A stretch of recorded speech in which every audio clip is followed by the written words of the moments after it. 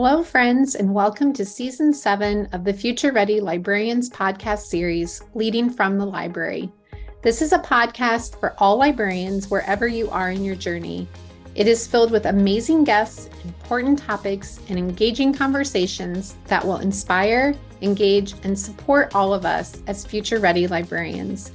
I am your host, Shannon McClintock Miller. I am the district teacher librarian at Van Meter Community School in Van Meter, Iowa, and serve as the Future Ready Librarians Leader. I have the pleasure of working within my library and school community and also with others around the country and world through Future Ready Librarian events, conferences, consulting, writing, and more. I am honored to bring these voices and the work of others to our podcast and to all of you. Well, I'm so excited for this episode. Not only are we wrapping up season 7 of our podcast series, which is exciting because we've had so many great guests on, but I also get to have someone that I have been wanting to talk to on our podcast, and my friend Lisa. And when I wrote her, I was so excited to hear about what she had to share. And I know that you guys will too. And so welcome, Lisa, to our podcast. Thank you so much. I'm so excited to do this with you. I know, me too. And so first we'll just start out by having you introduce yourself and tell us a little bit about what you do and your background and anything that you want people to hear. Sure. Thanks so much. Gosh, I hate to say how long I've been in education because then everyone's going to be like, wow, she's old. But this is my 29th year as an educator. I was a classroom teacher for 18 years, taught second grade, third grade, fourth grade, back to second grade, and got my library cert and have been working in the library since then. And the last 2 years, I have been the district library coordinator for my school district, which is K to 12. So starting as a classroom teacher, I ended up moving schools when I got my library cert for my first library job, and then ended up coming back to my home school where I've been in the library ever since. And so that was a really big adjustment. It was like the biggest, I want to say blessing. It was just the best thing in the world to be able to come back to this place where I've essentially grown up. I've been at this building since I was right out of college. But it was also interesting because then I was in, I think most of us look at librarians as being in a bit of a leadership position, and we're working with everyone. And so there was that period of time where we had to sort of reestablish what that relationship was going to look like with other teachers.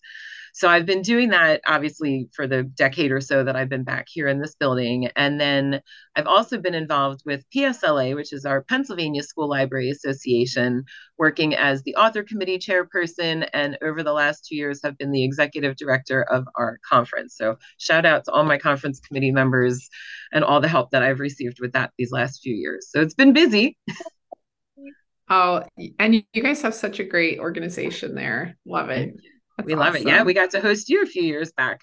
I know. I love coming there. It's awesome. Well, and I'm sure that as you've been in the classroom and you had that role and those relationships, that's why I think it's so great to talk about the conversation that you wanted to have today around collaboration and connection. And so that's perfect. When you said that, I'm like, oh, yeah, she's going to have a lot to share because it's such an important thing. Like, as you said, us in our leadership role, but that collaboration that we do, like the magic that happens in the library doesn't happen without that collaboration. If it comes from our school, if it's with our community, if it's us, on a professional level.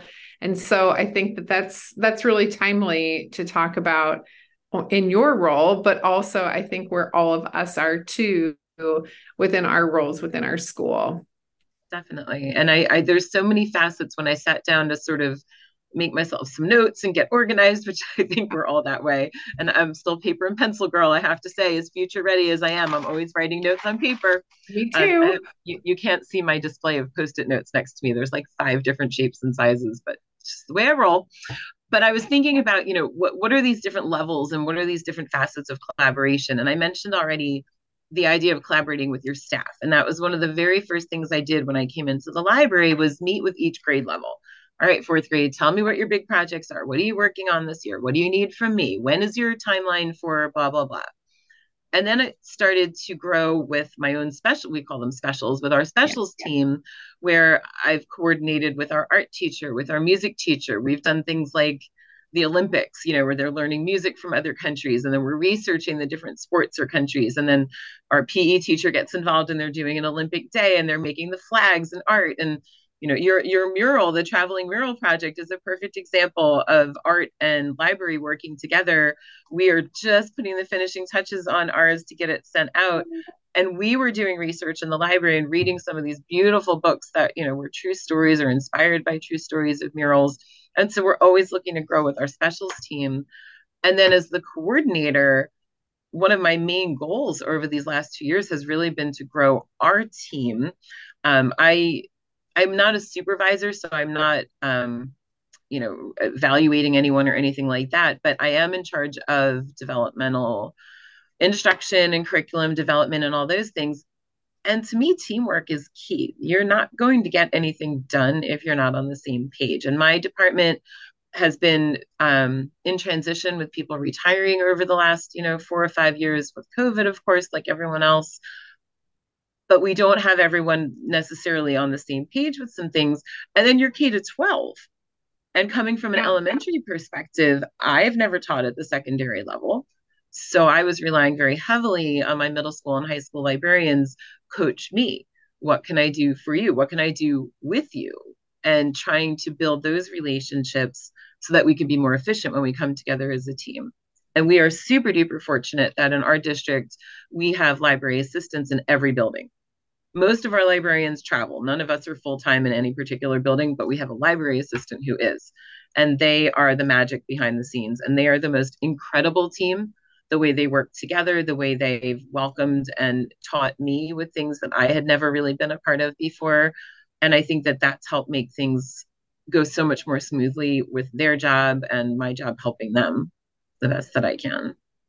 I couldn't agree more about having library associates or assistants and that collaboration. I am so lucky because I have a full-time associate, and the collaboration that we do is like on a daily basis, even like on weekends, texting. Yep. And it's so amazing. And I am so grateful for that as well. It makes all the difference. I mean, it really, it's tremendous. And we just have an incredible team of people that are working together. So I'm so fortunate for that. And, we left out in that little list, leaving out such a major part of our collaboration, and that's our community. Obviously, with our students, I don't have like an advisory board or anything like that at this level, but we have reading Olympics. I don't know if that's nationwide, but our reading trivia games and whatnot.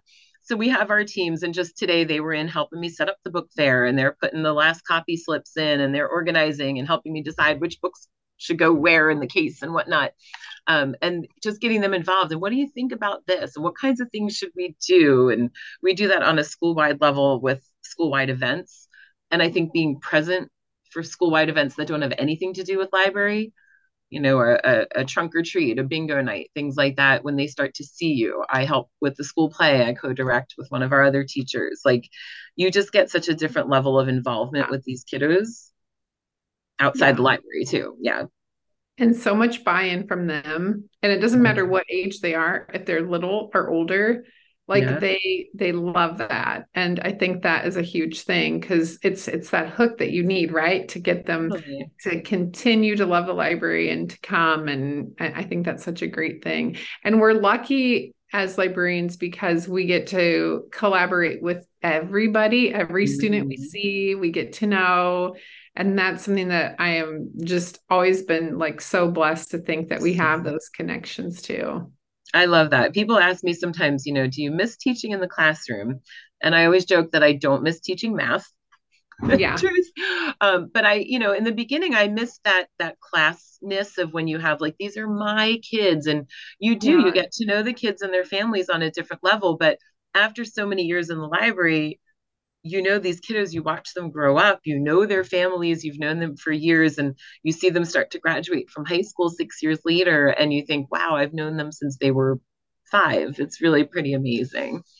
I know. And I think that's such a special thing that I love. Well, and when I'm sure that as people are listening to, and maybe they're new to the library or they haven't had this kind of collaboration and connections, like what tips can you give people on just how to get started? I think that teachers are probably one of the biggest, like maybe points that people need, have questions about and need some like tips and tricks on what we've done, because that can be, I've always said that even though my kids went to school here, I've been a member of the community forever, it is totally different. You think that, oh, I'm going to come in, it's going to be super easy and all go smoothly and everybody's going to want to collaborate. And that is not the truth. Like, No, and and that's part of it too, right? Not everybody's going yeah, to want to. And I think we have to also accept that you're not yes. always going to get everyone. You're always going to get that teacher that runs in 2 minutes before they drop their class off or 2 minutes after and say, oh, by the way, we're doing biographies. Can you pull these 26 titles for me? Yeah. Um, no matter how many times you say, hey, let's meet and go over things. But I think the biggest thing you can do, and I've done this at every school I've worked at, is be open, introduce yourself. I made a point because we rove from school to school. So if we teach 30 classes a week. If my building only has 24, then I spend a day in another building. And unfortunately, that second building is not always the same from year to year, which is a whole whatever Yeah. trouble spot. But it makes it harder for us to get to know the staff, the collection, the students. So every building that I've been in, I've really tried that first week or two to send an email out or even a paper newsletter so that they have something tangible. And if I do something tangible, it usually comes with a little treat, one of the puns or something like, here's a little encouragement for your first Yeah. week or one of those things just to get their attention. I do that with my staff every year. For the back to school, I put it on the desks when we do our first faculty meeting. Just a reminder, hey, here's what I can do for you. Whether it's a checklist, whether it's a little cue, whether it's a note, a bookmark, something so that it's sort of in their face. An email from time to time. I've done the can I say potty PD, the bathroom Yeah. newsletters, whatever you want to call those.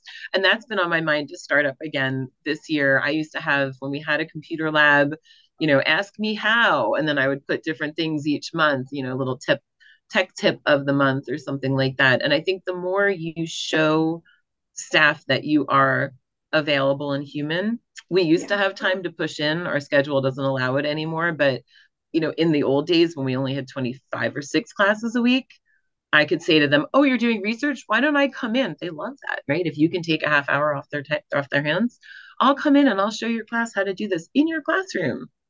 They love that. So anytime you can be visible and present and let them know, hey, here's what I can do for you, I think is the best way, especially if you're just starting out with a new school or a new staff member. Well, I think that's something too really important that you just said, that a lot of times people think that collaboration has to be like this formal, like I'm going to meet with you for 30 minutes and we're going to plan. And that's like never reality, like never. And, collaboration could be 30 seconds in the hallway and you could have like the best collaboration meeting in those 30 seconds, or it could be a sticky note that somebody leaves or you leave them. And we need to remember that collaboration looks different in a lot of different ways and how we're helping, but it still makes such a huge impact. And oftentimes those are like the hooks that I need. If I find an idea and I send it, or I picture and I text it, that's just what I need to have them Definitely. say, oh, I really want to like have her come and collaborate with us. Yeah. And sometimes just showing those ideas. I do that with the books. I'll put together a slideshow or we have a new books bulletin board. Like, hit me up for these new books. Let me book talk them to your class. Let's, get together and, oh, you need a fourth grade read aloud? I got you covered. Those little moments. You're so right about that. And it's those little exchanges in the hall. And I think I'm sure it's the same where you are and where a lot of people listening are too. They are just putting more and more and more on our classroom teachers. I mean, we know librarians are living in such a crazy world right now too, but the classroom teachers are just inundated between data collection and assessments and what's coming top down from our administrators. And they don't have the time to stop in and chat and see what's new. So, that's another opportunity. Open up your library. My book fair right now, in the middle of their conferences, I said, if you have 10 minutes, come on in. I have a raffle ticket. If you preview the book fair, throw a raffle ticket in. I give them a gift certificate. I'll call some names. It's just something to get them in and look around, whereas they might just walk by on a Yeah. regular day, get them in.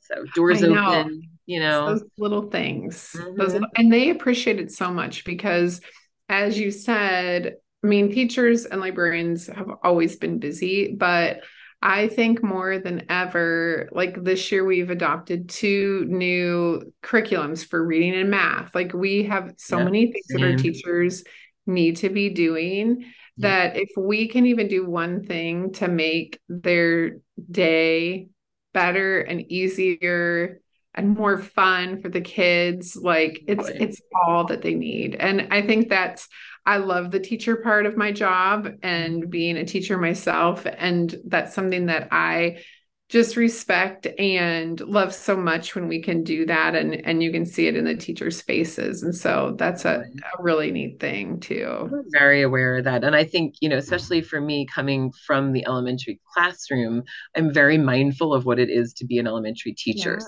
So, they still look at us as their prep. We've been referred to as prep teachers, which is, Yeah. we're not. We have real actual things that we do and we teach, of course. But what, we have half days today and yesterday. And so our specials team created this whole turkey trot where the kids were all outside as a grade level, which was so fun because they all got to be together and they went from station to station and we had them doing activities. And, was it curricular based? No, but guess what? We did it as a fundraiser and they were raising money for these different charities. And it was just such a cool, fun thing. The teachers appreciated the half hour of prep time they got on a half day in the middle of their conference week. And we had a blast because we got to see all the kids, which on a half day we wouldn't have. So it was a real bonus. And I think anytime, and again, working with the community for that too, like every two grade levels had a charity that was chosen. And so then they get that connection to their community too. We try and do stuff with our public library. We try and do stuff. We have a local bookshop that supports us and we support them. And I just did a PD day there where we brought some local authors in and my librarians and library assistants were there. And, we give them business and then they give us authors and they help us find books for our libraries. And it's just such a great partnership when you can find ways to just think outside your classroom and your library.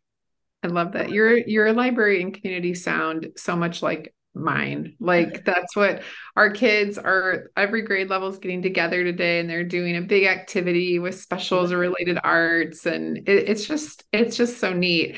And I think that like is one thing too, just thinking about our conversation, like you can tell that you feel how I feel about my job. Like I love it. And a lot of it is because of these relationships. And I think that's something that, we think about, like, what are the positive outcomes that we have personally and professionally too, because of this collaboration. And that's something that I would love to hear just what you think and how you feel about that too. Oh, that's my last, but definitely not least topic for collaboration. I will admit that I have not made the switch over with Twitter since it changed names or lack of names, but for a good decade, I got involved once I got my library certificate. I went on to Twitter, grew my personal network like crazy. I mean, that was probably how we first connected, Oh, yeah. honestly. Yeah. And just following other people and being part of like the chats through different things. Oh gosh, I had the whole tweet deck with different, chat things that I was part of on weekly basis and a monthly basis, learning so much from my colleagues. I mean, you are the shining example of that. When I was telling people about doing this, I was trying to describe what you do. And I wasn't even sure where to start because I can't say you've had a hand in things because that makes it sound trivial, but you are involved in so many different things and you give so much to all of us that are part of the Future Ready Committee and the ideas that you've shared and just allow us to grow from working with you and all the other people in this community. It's Oh, endless. It's endless. Going to conferences. I mean, I'm a biased, obviously running a conference for the state, but getting to go to AASL this year for the first time, connecting with librarians from around the country and beyond was mind blowing to me to just be waiting to fill my coffee cup, at the break and turn around to someone and say, "Oh, you're from halfway across the country. That's so cool. Tell me about your world." And I just came home with my head just spinning in the best possible ways, because you make these connections where you find the similarities, but at the same time, you're appreciating all these differences and you're learning from that. Like, it was this amazing combination of both. And any conference I've been to, from the Future Ready Library one that was probably a decade ago already to the one that I will be running this spring, you are just going to come out with new ideas, new support. I think right now that was the biggest takeaway from our conference last year, was our librarians felt not alone. Yeah. We are living in some really wacky times right now to do our job well, and the support is not always out there.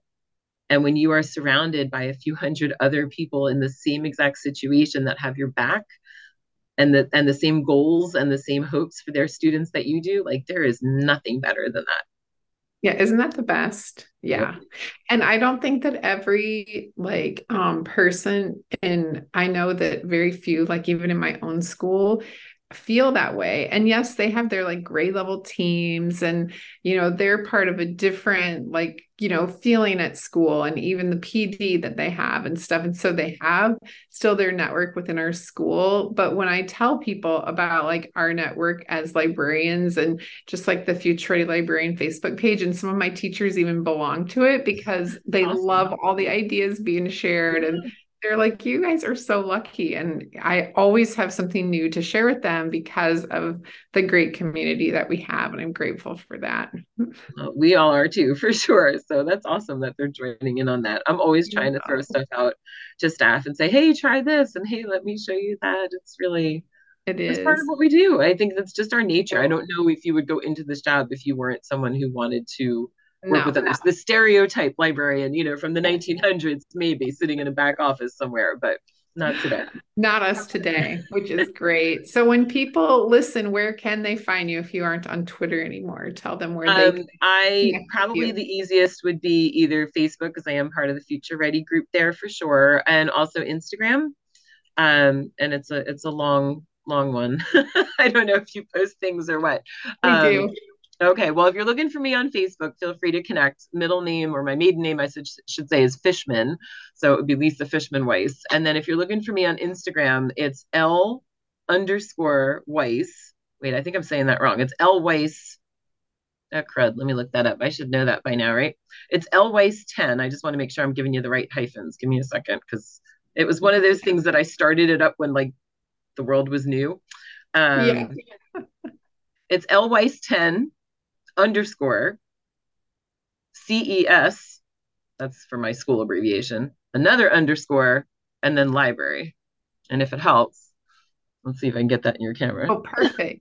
Great. And we'll put that in the notes too. That would probably be a lot easier. I love it. Oh, it was so good to have you on the podcast. And it was a perfect one to end our amazing season that we had. And I am just grateful for everything that you do and everything you share. And it was so nice to see you at AASL, and great to see you today. Same. Thank you so much for inviting me. It was such a pleasure, and I can't wait to connect more, and hope other people will too.